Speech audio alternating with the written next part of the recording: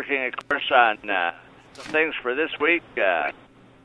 FFA week, we will have an Ag Olympics Wednesday morning, kind of a fun and educational thing for the high school kids. And Thursday morning, we will put on a continental breakfast for all the teachers and staff here at Randolph. We just had election of region officers. Ella Feldman was elected treasurer of our region, and Katie Radman was elected sentinel, and our region includes 30 range from basically Farmington to the Iowa border and roughly from Highway 35, Interstate 35, all the way to the Wisconsin border. So pretty lucky there. Just a lot of things going on, and of course we're planning for spring. Our tractor parade will be April 8th, and of course that's always a very big deal here in Randolph. And our state convention will be coming up April 24th to the 26th, and we'll have our general livestock team competing in competition there, as well as our creed speaker, Jack Feldman, will be representing us at the state level there. We'll have 3 young ladies going to Washington in July for a national leadership conference.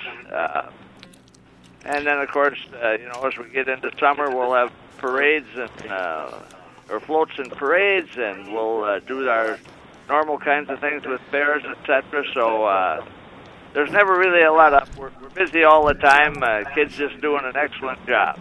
Yeah, it sounds like you're keeping very busy. Let's talk. Tell us a little bit about those Ag Olympics that you have coming up in a couple of days. That sounds like a lot of fun. What will they be doing? Well, we'll have pedal tractor races. We'll have corn shelling contests, different kinds of relays. And I don't want to spill the beans here in total because some of the activities are kind of a surprise to the kids and the staff when they come on Wednesday morning. All right. That sounds like a lot of fun. What about the, you mentioned the breakfast on Thursday. Tell us a little bit more about that.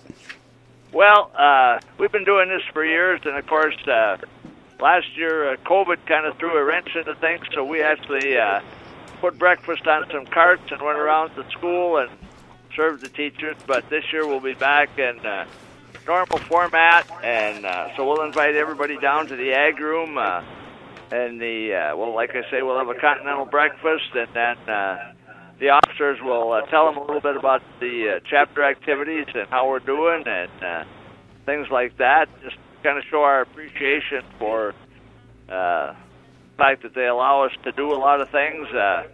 We probably miss more school and other activities because just a lot of things going on all the time. Yeah, it sounds like a lot of things are going on all the time. Well, Ed, we wish you and your chapter. How many do you have in your chapter now? You've got one of the bigger ones in state, don't you? Right.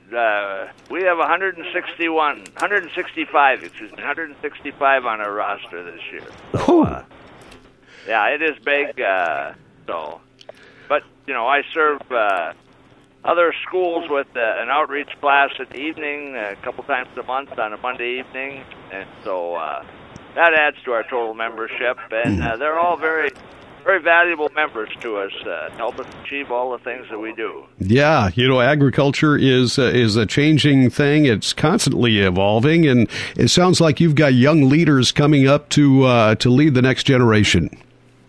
Well, that's one of our goals, is to train leaders for the future. And our numbers in agriculture get smaller all the time, so our voice is extremely important.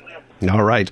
Well, Ed, we wish you the best of luck and every success during National FFA Week, and also, of course, throughout the year. Thanks for taking a few minutes and talking with us. Much appreciated. And we'll talk to you probably again sometime, maybe around when the tractor parade is coming up. So that would be great. All right. Thanks, Ed.